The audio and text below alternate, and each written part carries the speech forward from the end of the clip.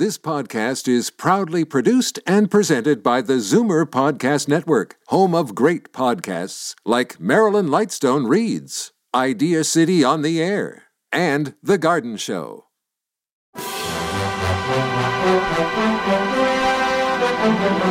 It's Zoomer Radio's Theater of the Mind with Frank Proctor.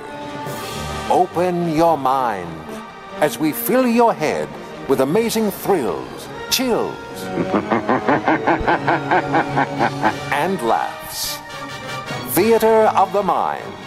The best love programs from radio's golden age. Only on Zoomer Radio. Now, here is your master storyteller, Frank Proctor. Well, thank you, and welcome to the show. Our first show tonight is yours truly, Johnny Dollar.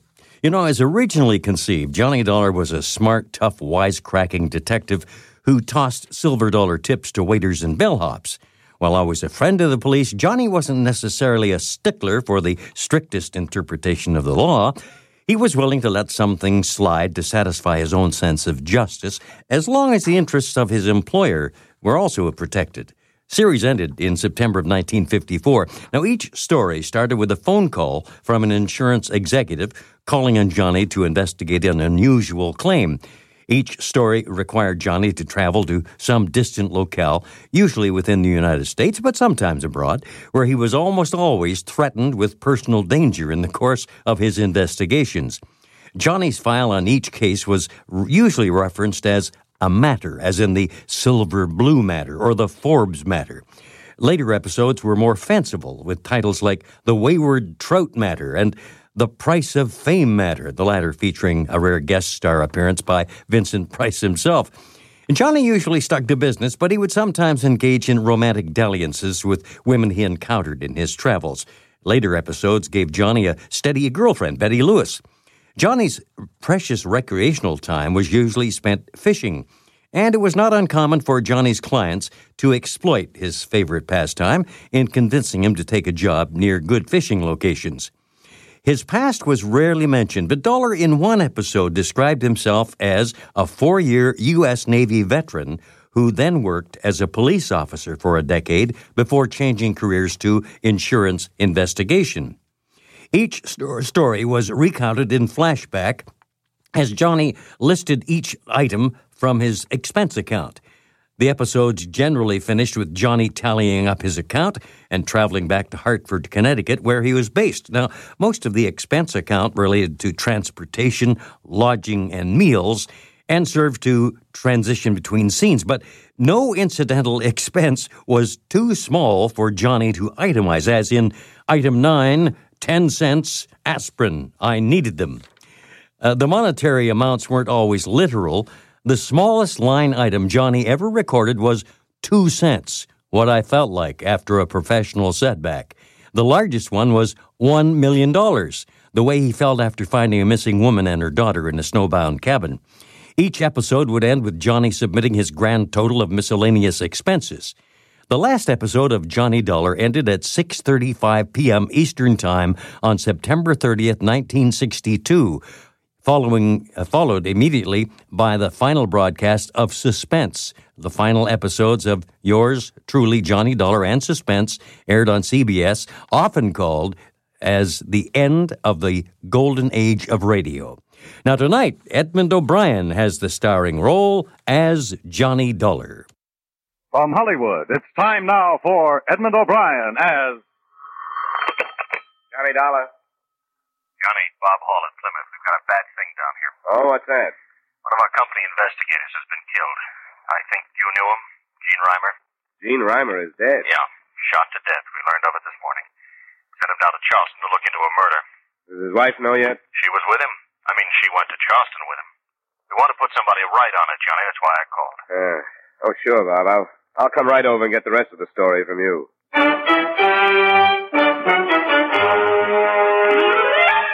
Edmund O'Brien in another adventure of the man with the action-packed expense account, America's fabulous freelance insurance investigator. Yours truly, Johnny Dollar.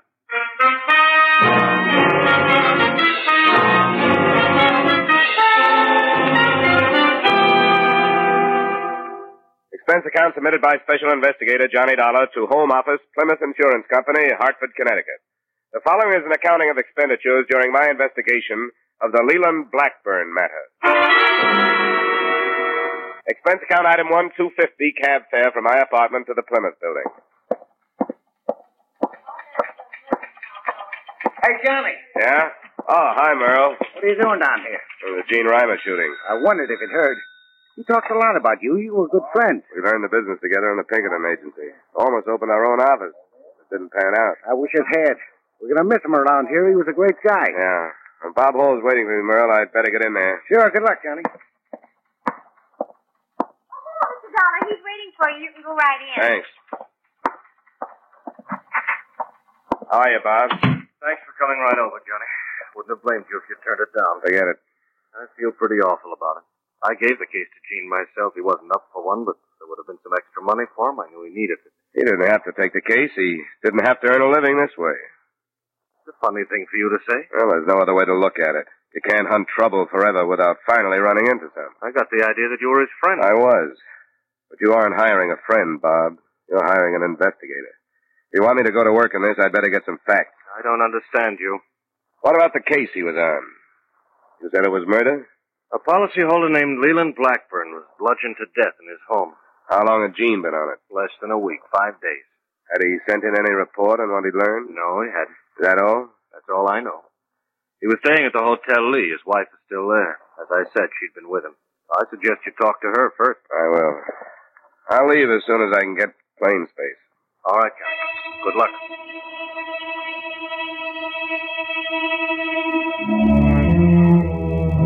Expense account item 2, $85 transportation between Hartford and the Hotel Lee in Charleston. It was 8:30 p.m. by the time I checked in, and my first move was to the phone. Yes? It was Johnny, Barbara. Johnny, where are you? The floor above you. The Plymouth company sent me down to look into Gene's death. Oh, I'm glad you're here, Johnny. When will I see you? As soon as possible. Oh, give me just 15 minutes to put a face on it. Come on down.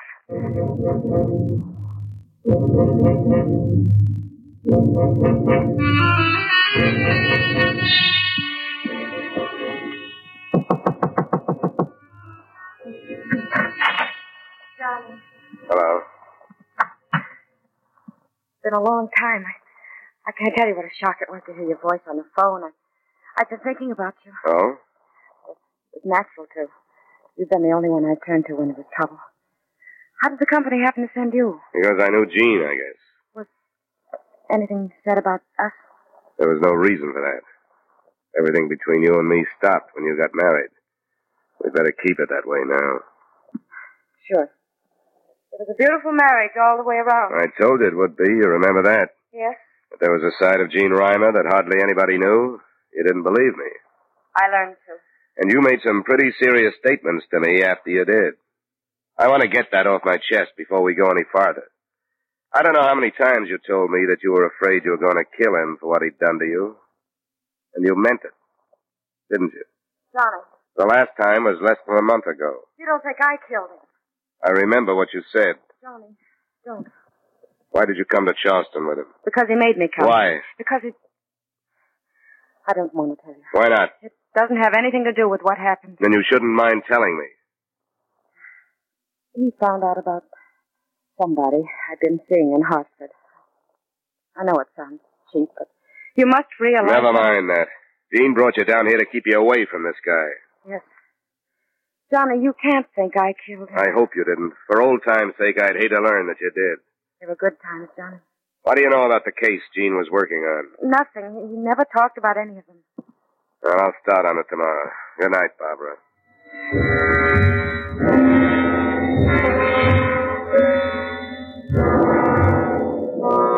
Expense account item 3, $2 cab fare the next morning to police headquarters where I met Lieutenant Sims, the officer in charge of both killings. Well, looks to me like they piled a load of work on your shoulders, Dollar. You assigned to both murders? Chances are that they go together, don't you think? Hard to figure that far yet. Well, what have you got on this Leland Blackburn? The file isn't complete on him. The widow and son refused to authorize an autopsy. Took a few days to force it through, so we got no report. Who was he? An old codger, a pillar of the old South, so to speak. He was a broker, him and his son Rollin, pretty wealthy folks. What do you think was the motive? Well, we're thinking it was robbery. Nobody knows how much, but old Leland's wallet was empty when they found it. He just told the phone operator he wanted the police when he was hit. The phone was still in his hand. Well, I'll have to go and talk to the family. Help yourself. Now, this other Hartford man, a likable kind of fella, you know him? Yeah, I knew Gene for quite a few years. Makes it bad when it's a friend, don't it? Well, it doesn't help. You have anything on his death? No, absolutely nothing. He was shot 3 times at close range with a .32 caliber gun. All 3 slugs went through him and smashed up on a brick wall behind him. Spoiled him for ballistics. Where did it happen? In an alley off Magazine Street. And that's why we can't figure any connection between that shooting and the Blackburn killing. You know this town? No. Well, I know Blackburn had set foot in that Magazine Street section. They live at the other end of the town, south of Broad Street. That's a whole lot closer to heaven, I can tell you that. Yeah. Well, thanks a lot, Lieutenant. Looks like I've got a lot of cold trail to follow, so I'd better get moving.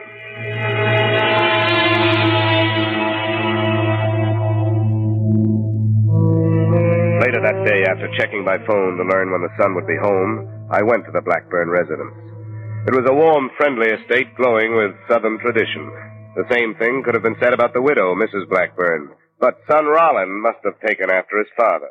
What I resent most of all is that you are here simply because you suspect either Mother or me or both of us of nefarious plot. Now, Rollin. Isn't that right? Murder is a hard thing to ignore, Mr. Blackburn. I am not ignoring it, but I believe our local police are quite able to do what must be done. I should think you'd be interested in having as many people as possible working to clear it up. Naturally, I want to see my father's killers brought to justice. But I don't think Father would appreciate the importation of investigators from Hartford. Rollin, please. I came here primarily to investigate the death of the first Hartford man. I'm afraid you'll have to put up with me until I satisfy myself that there's no connection between your father and what that. Possible connection could there be? I don't know. There isn't any. If I hear of you dragging the Blackburn name into a sordid murder in that part of town, I will personally thrash you to within an inch of your life. Rollin, I must insist. I think perhaps that if you left, Mr. Dollar and I could conclude this meeting much more rapidly. Don't you have an appointment someplace? Don't you forget what I said, Dollar. I won't. Oh, I must apologize, Mr. Dollar. You don't have to. The loss of his father has been a great shock to him. And I must say that other young man who was here, as pleasant as he tried to be, did leave us with the impression that he suspected us. One doesn't say things like that about the Blackburns. It is an extremely proud and moral family. I understand. I don't want you to think that I... Now, Mr. Dollar, what do you want me to do? Well, I think you've probably been asked these questions by Mr. Reimer, but if you'll bear with me... Of course. Were you here the night your husband died? Yes. I was in the other wing where our bedrooms are. Rollin was there, too. But he came down to the kitchen, that's through there, and found poor Leland. Neither of you heard anything? No. I had my radio on, I remember. But even so, it is quite a big house. It's a beautiful house. Mrs. Blackburn, do you have any idea who could have done this thing? Any enemies of your husband's? I knew of nobody who disliked Leland. He was a charitable, honest man, and a pious one.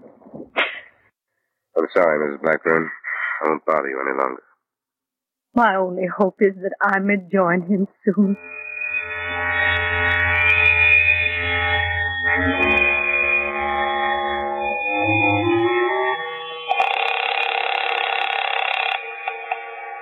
Lieutenant Sims. It's Dollar, Lieutenant. Oh, yeah. What have you been up to? I've been out to see the Blackburns. How did you reconstruct the killing out there? Well, like I said, he still had the phone in his hand. He'd been hit a number of times with some blunt instrument. Anything to make you think there was more than one killer? No. The wounds were all on the right side of the head. Struck from behind by a right-handed man. Why? The son. He was a little agitated at my being there. He said killers. What's that? He said he wanted to see his father's killers brought to justice. Plural. What would make him say a thing like that? I don't know. Well, as it stands, it's not worth anything as evidence, but I thought I'd tell you.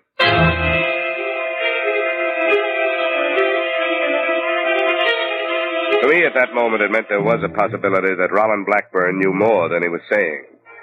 I spent another 2 hours trying to find something to strengthen that possibility, the financial condition of both the family and their brokerage firm. I got no place with it, but I returned to my hotel with the feeling that that one slip was going to develop into the link to connect Jean's death with the Blackburn investigation. The feeling lasted only a few seconds after I met the man who was waiting for me outside my room. Mr. Dollar, I'm Hal Brand. Oh, yeah? I'm the hotel detective here. Oh. I think I'd better talk to you. What about? The woman down on 413, Mrs. Reimer. How'd you find out about me? I've been keeping my eye on her. I saw you go to see her and checked on you. I had an idea that insurance company would send somebody else. Why have you been watching her? Her husband paid me to. I guess there was something wrong between them. Yeah. A man showed up to see her the day the husband was killed. I didn't get a chance to tell him, but I thought I ought to tell you. Who is he? Richard is his name. George. He's in the Clemens Hotel up the street. He checked in from Hartford, too.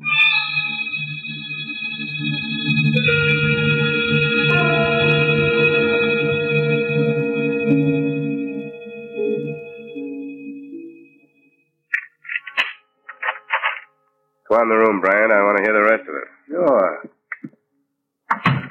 There isn't much more. This Richard showed up at the Reimer room about 1 in the afternoon. Reimer was out, so I didn't get to him. Then he was shot that night about 10. Maybe it don't mean anything. Do you know where Richards is now? He checked out this afternoon, took the 540 plane to New York. Let me pour you a drink, Brian? Sure. You know, a man's a fool to marry a woman as beautiful as that. It always means trouble. That's my personal opinion anyway. My wife's as ugly as sin. That's as far as it goes. Yeah. Thanks. Have you told this to the police, Brian? Not yet. Why not? Oh, I figure a couple of days won't make any difference. If the police don't come up with something else, but then I'll tell them. You talk to her. What do you think? I don't know, but I'm going down to see her. Wouldn't be very smart, would it? Maybe not. That's the way I have to play it. Help yourself to another drink, Brian, and thanks.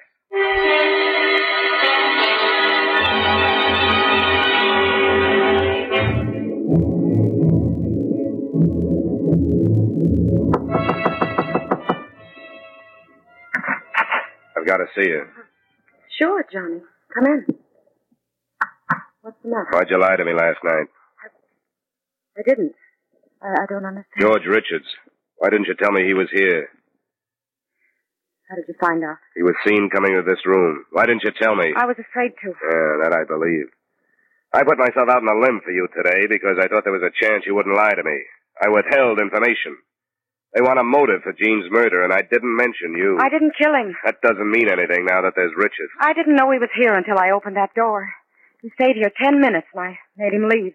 I told him to go back home or there'd be real trouble. He didn't leave until this afternoon. I didn't know that. Johnny, I know I should have told you last night.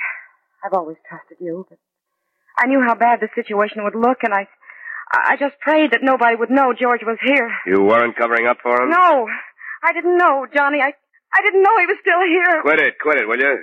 Come on, sit down, get a hold of yourself. Look, I want to believe you, Barbara, you know that. But it doesn't make any difference now whether I do or not. The police are going to learn about Richards.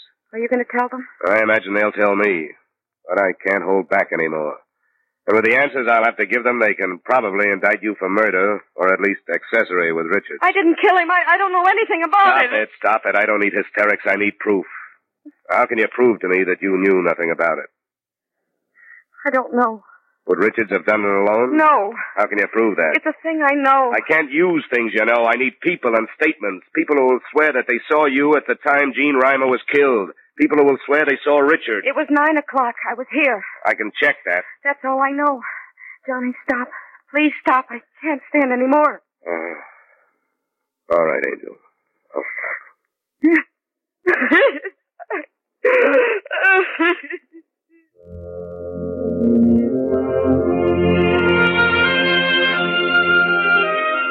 I tried to find an alibi for George Richards that night, but a stranger in a city the size of Charleston is hard to nail down. I went to the Clemens Hotel and questioned bellboys, clerks, maids, and bartenders, But those who remembered him hadn't seen him during the evening in question. And I tried cab drivers with no better success. It was after midnight when I went to bed, and 9 the next morning when I was awakened by a summons from the police, accompanied by official transportation.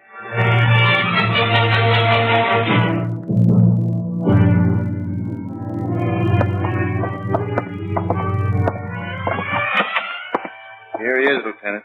Thanks, Sergeant. You can wait outside. Yes. Sit down, Dollar. Thanks. I had an interesting chat with the hotel detective where you were stopping. Oh, I'm not surprised, Lieutenant. What's the matter with you, son? You put yourself in a pretty darn serious position by holding back information from me. Why'd you do it? I'm not sure.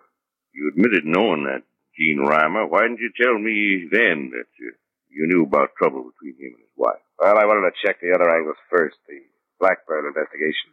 How bad was this trouble? Pretty bad. Reimer had a mean streak that didn't show except to his closest friends and intimates. You'd say he did her bodily harm? Yep, lots of it. How'd you find out? From her? How well did you know her? I knew her before they were married. In love with her by any chance? If I had been, I would have married her. I know what you're driving at, Lieutenant, the possibility that I came down here to protect her from a murder charge. Well, that's half true. What's that? She's been my friend. I didn't want to see her pulled in if she wasn't mixed up in it. You don't think she was? I'll have to leave that for you. I know she had a motive, and to make it better, a possible accomplice turns up. But so far, it's all circumstantial. And we put a searcher out on this man, Richards. That's how good them circumstances look to us. Sure. And I'll bet I can reconstruct your reconstruction. A phony tip to Reimer on how to crack the Blackburn thing, an appointment on Magazine Street, and the payoff. Huh? You break that down? No, I tried. Barbara has an alibi, but Richards hasn't. Well, I gotta have somebody for that killing, Dollar. I'm going to bring her in. I'm surprised you haven't already. I want to talk to you first. I want you to stay here while I talk to her. Why? Why, you think she'll break down because of me? What's the matter with that board? I'll be right back. I gotta go get a man to pick her up.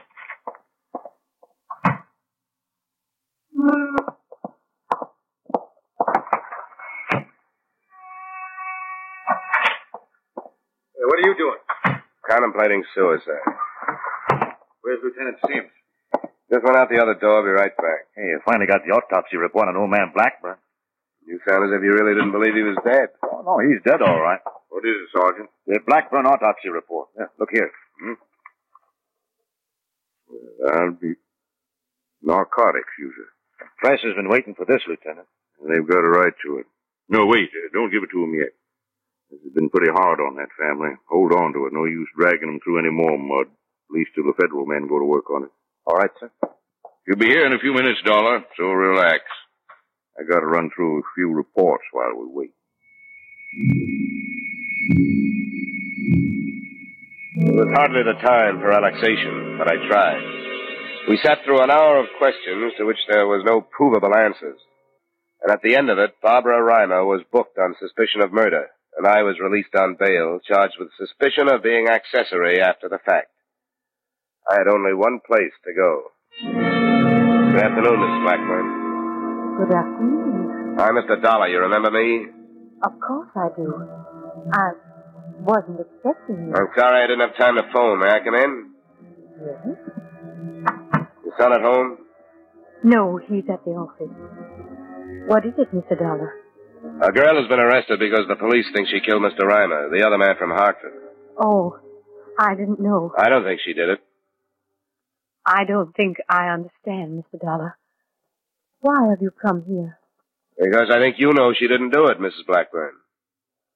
Mr. Dollar. Could we sit down someplace? Yes? In the drawing room? Now, if you please, sir, what is the meaning of this? Why did you refuse to allow an autopsy to be performed on your husband?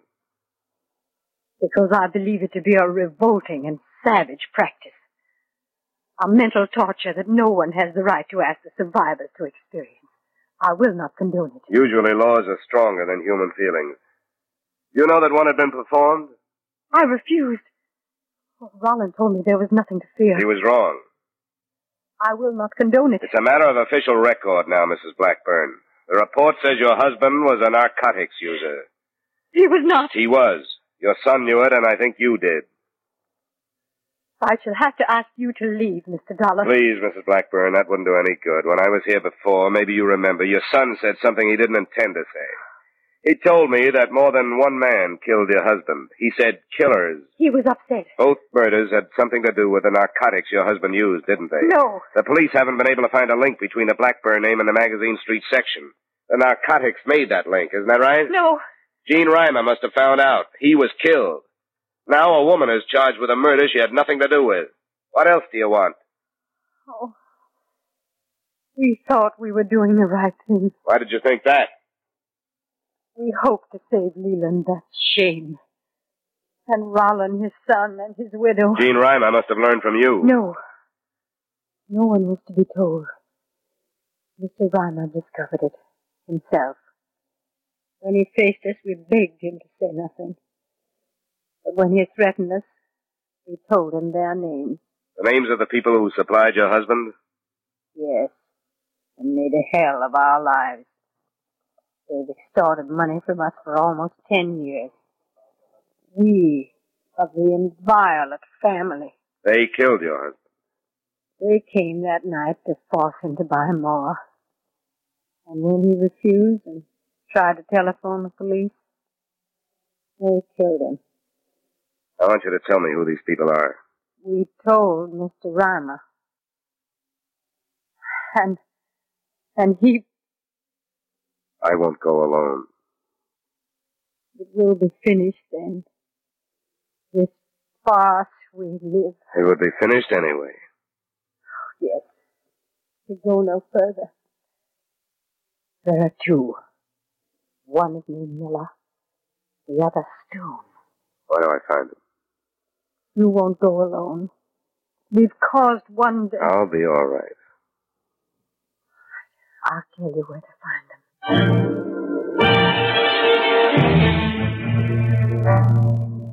I hadn't planned to go alone, but on the way I began to wonder if the time I spent interesting the police wouldn't be used by Mrs. Blackburn to warn the two men whose capture would put the finish to the family reputation. So I didn't contact Lieutenant Sims. Instead, I stopped by my hotel to pick up an automatic and cab to the Magazine Street address by myself. This is the place. I'd take it easy up there if I was you. Thanks, I will. Here you are. Thank you, sir.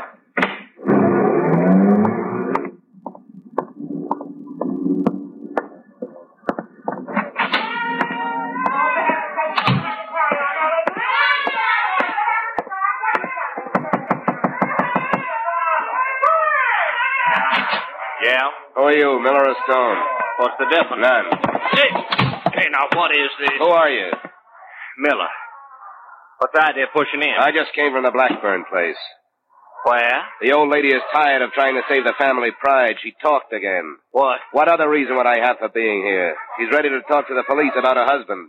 I'm ready to talk to you about Gene Reimer. I don't get it. You'd better start. Come on. Where? Out the door. We'll find our way. Now, listen to me. You can't pull a man around like this without saying why I haven't done nothing. Then why argue? All right, I'll go. Miller!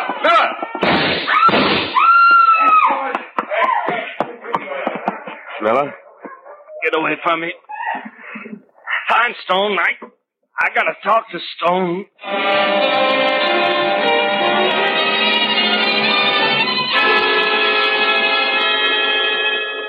He did get a chance to talk to Stone, but not before Lieutenant Sims heard him out and added his statement and added the surviving Blackburns, which cleared Barbara Reimer and yours truly.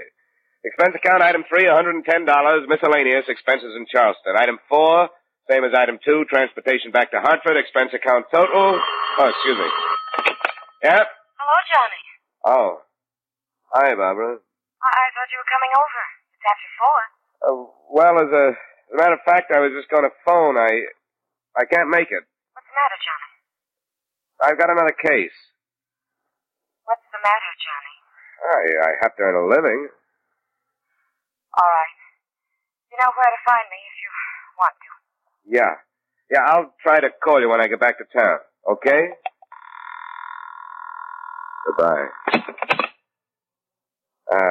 Expense account total, $345.75. Remarks? This was a fairly personal assignment. And it brings to mind a fairly personal observation. Cops, private or otherwise, should never marry. They're lousy husbands because they're away from home so much.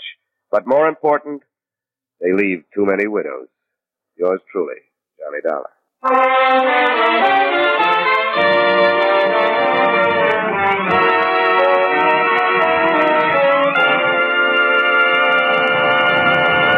Yours truly, Johnny Dollar, stars Edmund O'Brien in the title role and is written by Gil Dowd with music by Wilbur Hatch. Edmund O'Brien's latest picture is the Paramount Pictures production, Warpath. Featured in tonight's cast were John Daner, Jim Nusser, Jeanette Nolan, Georgia Ellis, John McIntyre, and Larry Dobkin. Yours truly, Johnny Dollar, is transcribed in Hollywood by Jaime Del Valle. This is Dan Coverly inviting you to join us next week at this time when Edmund O'Brien returns as... Yours truly, Johnny Dollar.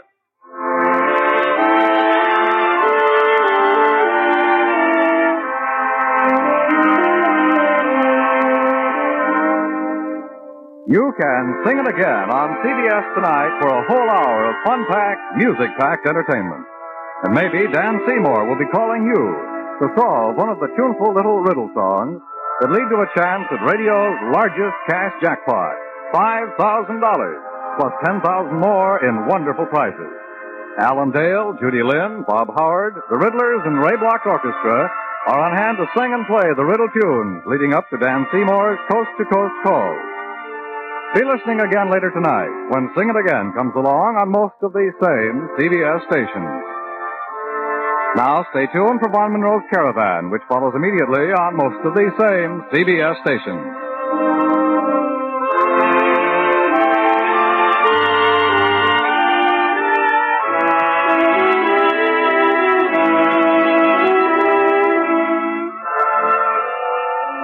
This is CBS, where you laugh with Lucille Ball and My Favorite Husband on Saturday nights, the Columbia Broadcasting System.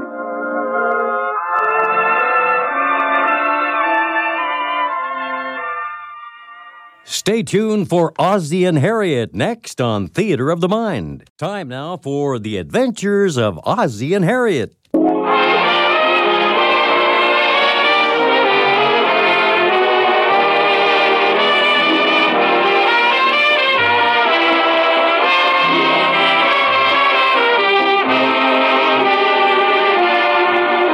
America's finest silver plate is 1847 Rogers Brothers.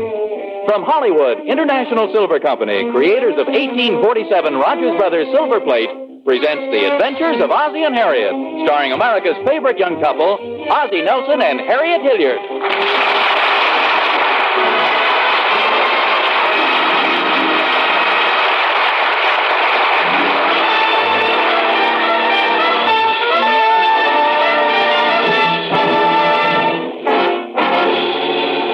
Okay, coppers, I'll talk. Only no more questions. Please, no more questions.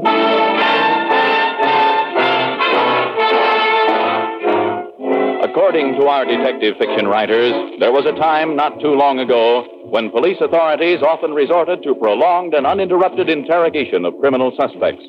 This was known as the third degree.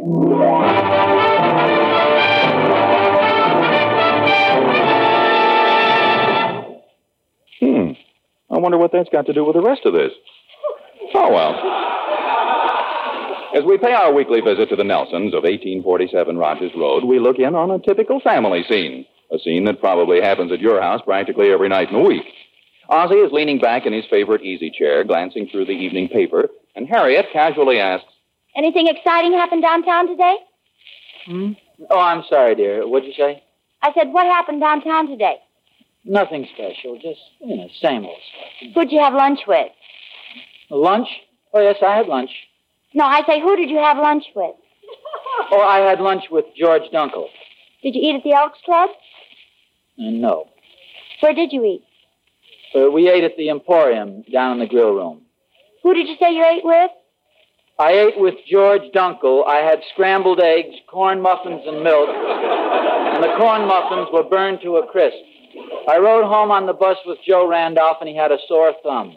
Questions.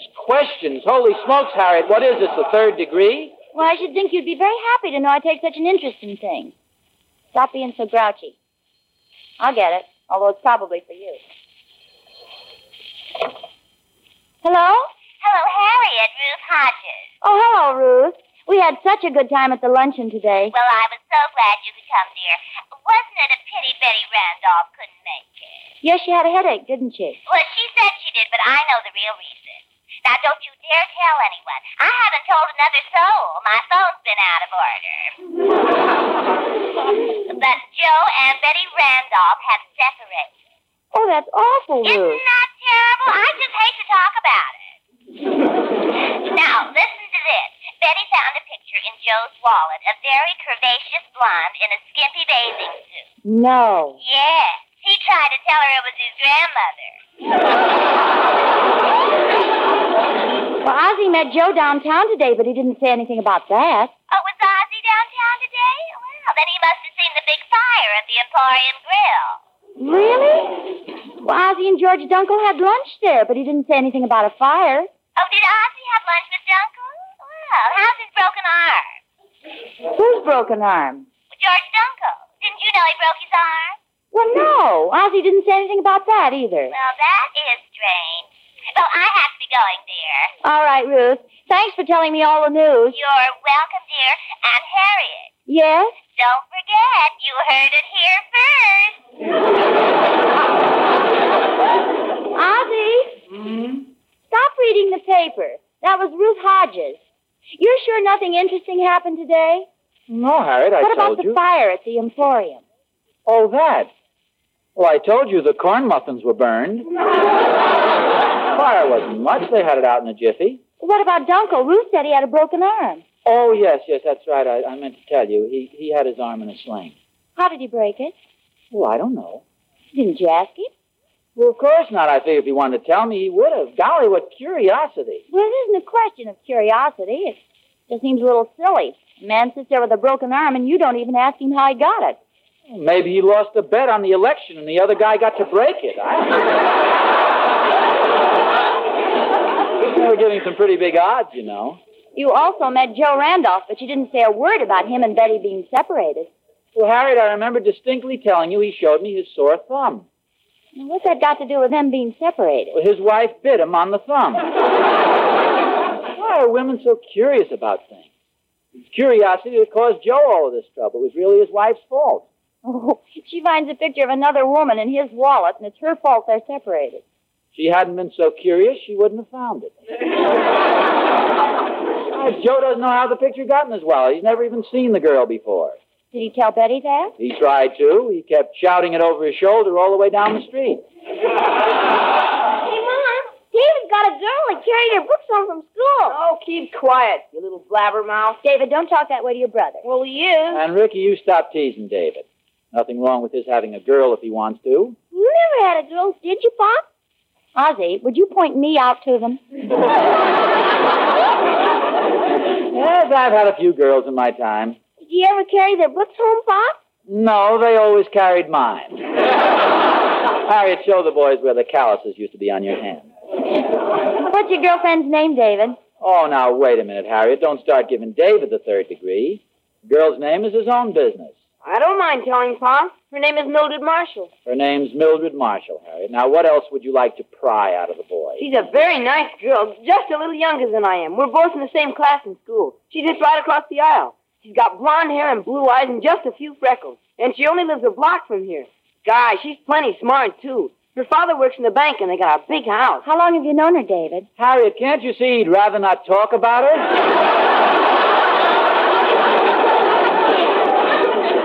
Curiosity. She handed him a note today. I saw her hand it to him. Did she, David? Yeah, it's nothing much. If you want to hear it, I'll read it. Here it is. Better let me read it first, David. One of these little personal things, we won't read it. I guess this is all right. What does it say? Easy, dear, easy. It says, I owe David Nelson 5 cents. I loaned a nickel for ice cream today. Mom, would you say I have a nice nose? Well, yes, David, I'd say you have a very nice nose. Why? Mildred says she thinks I have a nice nose. She likes my smile, too. What do you think your next movie's going to be, Tyrone?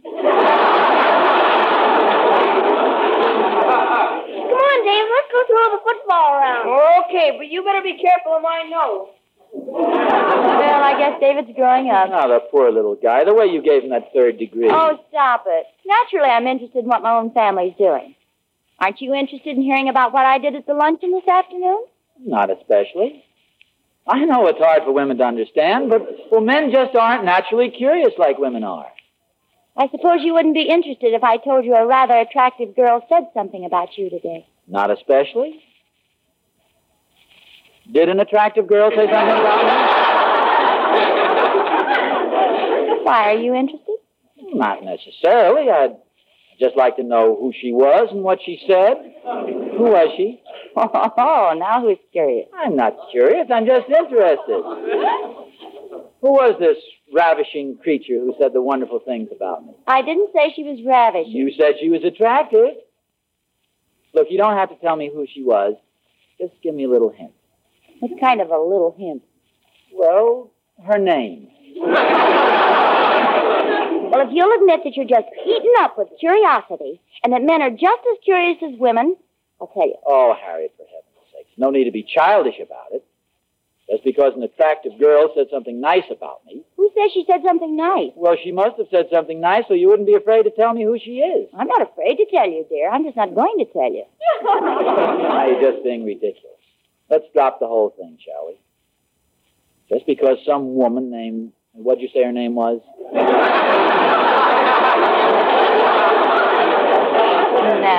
No, that's my trick there, and it doesn't work. Hey, I'll bet I know who it was. Was it Dorothy, what's her name? Dorothy, what's her name? Yeah. Well, what's her name? Don't you know? Dorothy Douglas. No, it wasn't Dorothy Douglas. Was it Florence? No. Was it Vera? You gonna name every girl you ever knew clear back to kindergarten? Oh, somebody I knew in kindergarten. Just worry about it a little while, dear. I have to finish getting dinner. Was it Frances? Or Catherine? Harriet, was it Catherine? A tall, blonde girl with dark hair? Harriet? Harriet?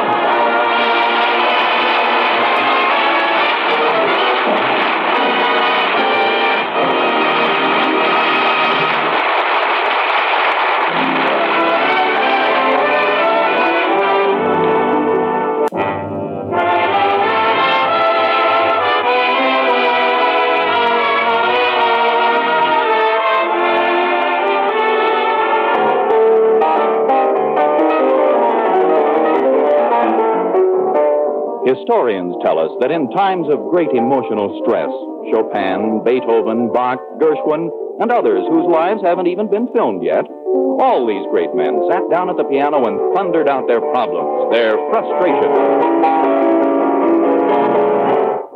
And so Ozzie Nelson, Lord and Master of 1847 Rogers Road, sits down at the keyboard to seek the answer to his problem.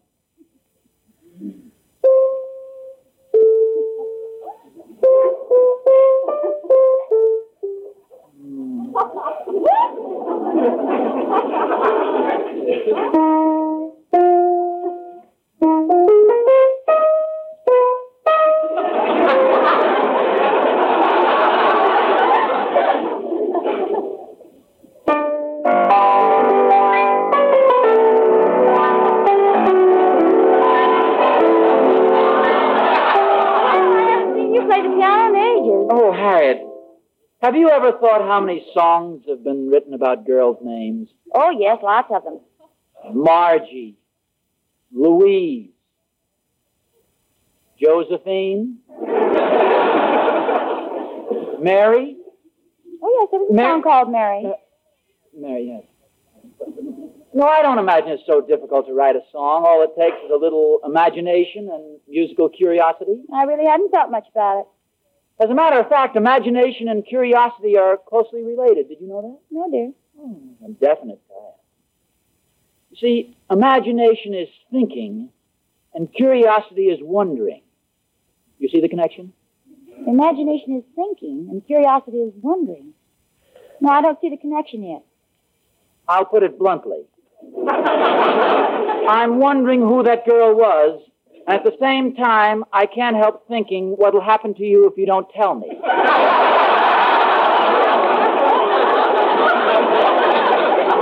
I can't hold out any longer, dear. You're so curious now your face is green. My face isn't green from curiosity. That's my tall grass after shave lotion. I'm going to end your torment, dear. I made the whole thing up. Made what up? The girl. You talk so much about a woman's curiosity, I thought I'd do something to arouse yours. I think I did a pretty good job. Harriet. No matter how beautiful she is, regardless of what she said, there's no reason for you to hide it from me. Ozzie, honestly, I made it up. What you're really trying to say is you're sorry you mentioned the thing. There's no need to be jealous about it. What difference does it make? Just because this gorgeous thing has a schoolgirl crush on me? We've been married now for 12 years. We've been married for 13 years. Oh, yes. We've been married for 13 years. I'm not going to run off and leave you. What was that silly thing you called me when we were first married? Your hubby-wubby? I'm still the same. Perhaps a little more wubby, but still your hubby.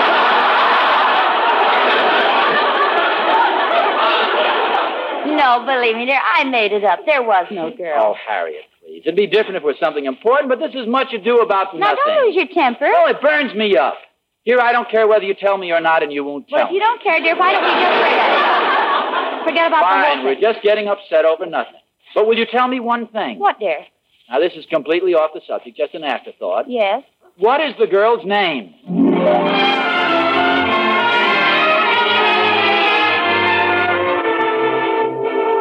Hi, Oz. Hello, Thorny. Yeah, you sound mighty low. Nothing wrong, I hope. Oh, not exactly. It's just that Harriet's been acting very, very strange. I don't understand women. They're so darn curious. My wife's the same way, always curious. Wants to know where I've been, who did I meet, where did I spend my money, where did I get any money to spend. Going on for centuries, I guess. Has Harriet been asking you a lot of questions? Questions, millions of them. She can give me a regular third degree, and that's okay. But let me ask her one simple little question, Thorny, and it becomes a big thing right away. I don't seem to follow it. Well, I wanted to find out who a certain girl was. Girl? What girl? Well, Harriet went to a luncheon today, and while she was there, some beautiful, shapely girl said some wonderful things about me. Oz, there's nothing wrong with Harriet. It's that girl that's out of her mind.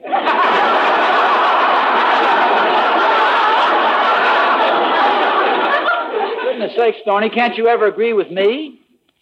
Now, I may not be the handsomest man in town. I agree with you 100% there. As I was saying, I may not be the handsomest man in town, but to somebody, I may look like Robert Taylor. Now, that's believable, isn't it? Is that what the girl said? You look like Robert Taylor? Is it believable? Is that what she said, huh? Is it believable, Yes, Thorny? it's believable, but is that what she said? Well, no. I thought not. I couldn't possibly believe that. You just said it was believable. Well, we weren't getting anywhere the other way. What did the girl say? Oh, just some very nice complimentary things. It isn't important. What is important is Harriet's attitude. She's jealous, Thorny, so jealous she won't tell me who the girl is. You never can tell what a woman's jealousy will do, Oz. I knew a girl once had a pet frog. The girl's name was Betty Clark. What was the frog's name? Jacques Dupre. Oh. Anyway, Oz, everything was fine until the girl next door to Betty got a pet frog, too. Betty got as jealous as could be of that other girl's frog. And what really burned her up was when the other girl got more warts than she did. Women's jealousies are amazing. Yeah, they certainly are. Now, tell me more about this friend of Harriet's who said you look like a frog. Well,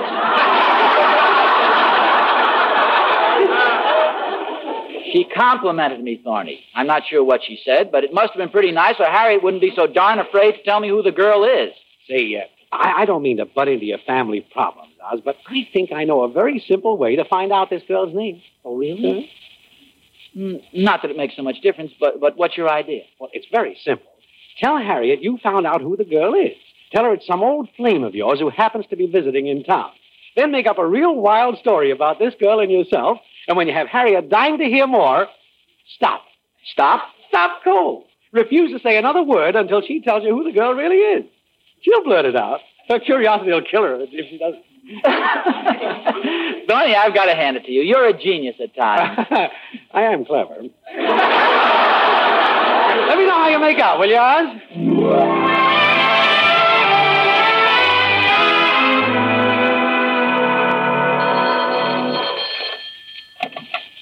Hello? Hello, Harriet. It's Mother. Hello, Mother. Anything wrong, dear? You sound kind of worried. Oh, it's nothing serious. It's just Ozzie's a little peeved at me. Is it anything I should know about, dear? Oh, it's really nothing. I told Ozzie there was an attractive girl at the luncheon today who said something about him. That's what he's angry about? No, he's mad because I won't tell him who the girl is. Well, then why don't you tell him? Because there isn't any such girl. I made the whole thing up just to arouse Ozzie's curiosity. To show him that men can be just as curious as women. Oh, I see. Well, I hope you know what you're doing, dear. I hope so, too.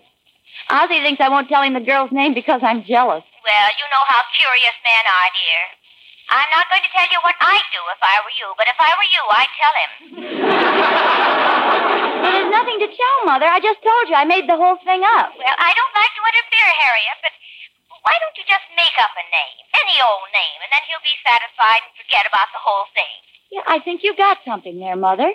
Let's see. How about Mary Jones or Betty Brown? Oh, no, dear. Make up something that sounds like a real name. Okay, I'll think up a good one. Thanks, Mother. You're welcome, dear. And oh, Harriet. Yes, Mother? Be sure and let me know how it works out.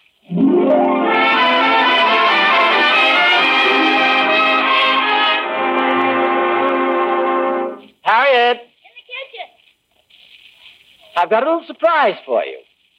I know who that girl is. You do? Mm-hmm. That rates a bigger laugh than you're giving it. Why didn't you tell me Liza Cromwell was in town? Who? Oh, come now, don't pretend you don't remember Liza. She was your competition when we first started going out together. Liza Cromwell? What a girl. Dark, flashing eyes, ruby red lips, rich auburn hair, and a turned-up nose. That was Liza. What, nobody? Throw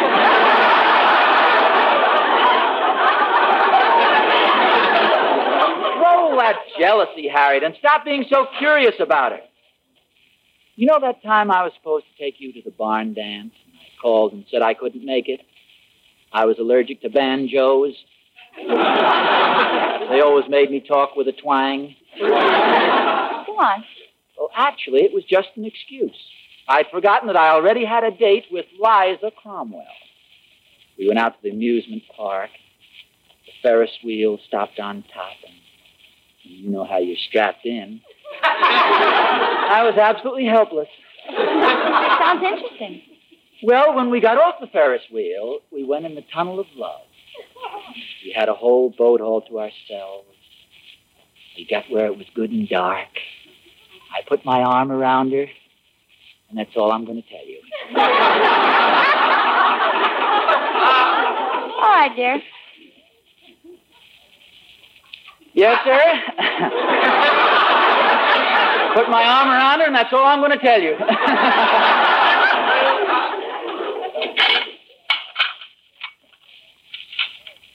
Then I pulled her head over on my shoulder, and that's all I'm going to tell you. Would you put these salt and pepper shakers away for me, dear? Yeah, give them to me. Pulled her head over on my shoulder and put my other arm around her. Do you get that picture, Harriet? Her head on my shoulder and both of my arms around her. But that's all I'm going to tell you. Harriet, are you listening? Yes, dear.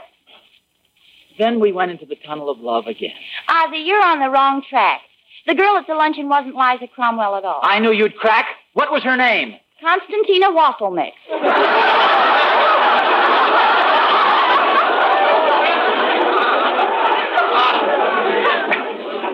Constantina Waffle Mix. Well, I don't seem to recall... She used to sit 3 seats behind you in the second grade. Well, I still don't recall it. What was it she said about me, this wonderful compliment? She said you had the dirtiest fingernails in class. Are you kidding me? What makes you think that? Well, in the first place, Constantina Waffle Mix sounds phony. I don't know why it should. I just made it up. You made it up? Well, of course, I told you before there was no girl. I just made up that story. Honestly? Cross my heart. Which it really doesn't matter to me one way or the other. Yes, I know, dear. Because you aren't curious. I'm glad you realize it. You go on in the living room and read. I want to do these dishes. It's ridiculous. Of course, you might ask me if I want any help. Ask you a question and have you think I'm curious? Will you get that, dear? Come in, Thorny. Hi, Oz. I just had to come over and see how you made out. Did it work? Yeah, Thorny. Constantina Wassel mix. Oz, I didn't come over here to be insulted. I'm not insulting you, Thorny. Well, come on, tell me about it. Did you give Harriet a story? Oh, yeah, quite a story. All about a girl named Liza Cromwell. Who cares about names? What I want to know, did it work? It more than worked, Thorny. I not only got the business settled about the girl at luncheon, but I got a confession off my chest that's been bothering me for 13 years. What are you talking about? The story I told Harriet. It was true. I used to go with a girl named Liza Cromwell, but I never had the nerve to tell Harriet. Hi, Harriet. Go on, Oz. Yes, go on, dear. Oh, Harriet. I didn't hear you come into the living room. What were you just saying about that story being true? Oh, no use starting. I just said that. I heard you walk up behind me, and I thought I'd have a little fun.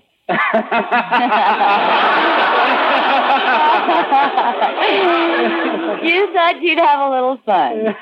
You know, Oz, I think you're going to have some.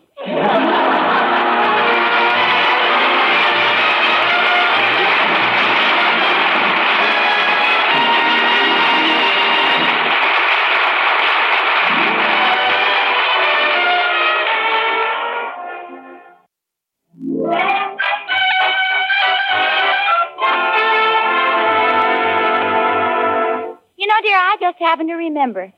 Somebody did say something nice about you at the luncheon today. Oh? Who was it? Narcissus Blumjagger?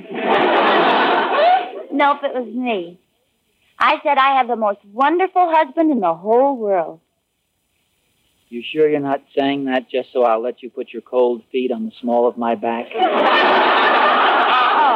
darling, how can you say that? Did you know? There they go.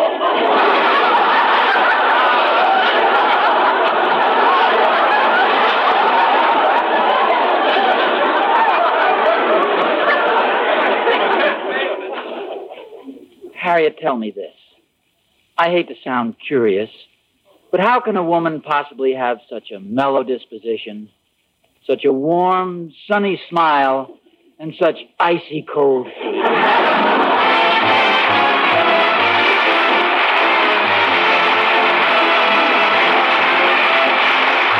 Tune in again next week to another adventure of Ozzie and Harriet, starring Ozzie Nelson and Harriet Hilliard. And remember, America's finest silver plate is 1847 Rogers Brothers. Yes, Harriet, America's finest silver plate is 1847 Rogers Brothers. Appearing in support of Ozzie and Harriet were John Brown, Henry Blair, Tommy Bernard, Doreen Tuttle, and Mary Jane Croft. This program originates in the Hollywood studios of the National Broadcasting Company and is broadcast over the Trans-Canada Network of the Canadian Broadcasting Corporation. Vern Smith speaking. Thank you for listening. I hope you'll be with me next week as I uncover more gems from the golden age of radio. Thanks to Joel Schoenwell and Paul Stringer for technical support. The executive producer for Theater of the Mind is Moses Neimer. I'm Frank Proctor. Have a wonderful weekend. This podcast is proudly produced and presented by the Zoomer Podcast Network, home of great podcasts like Marilyn Lightstone Reads, Idea City on the Air, and The Garden Show.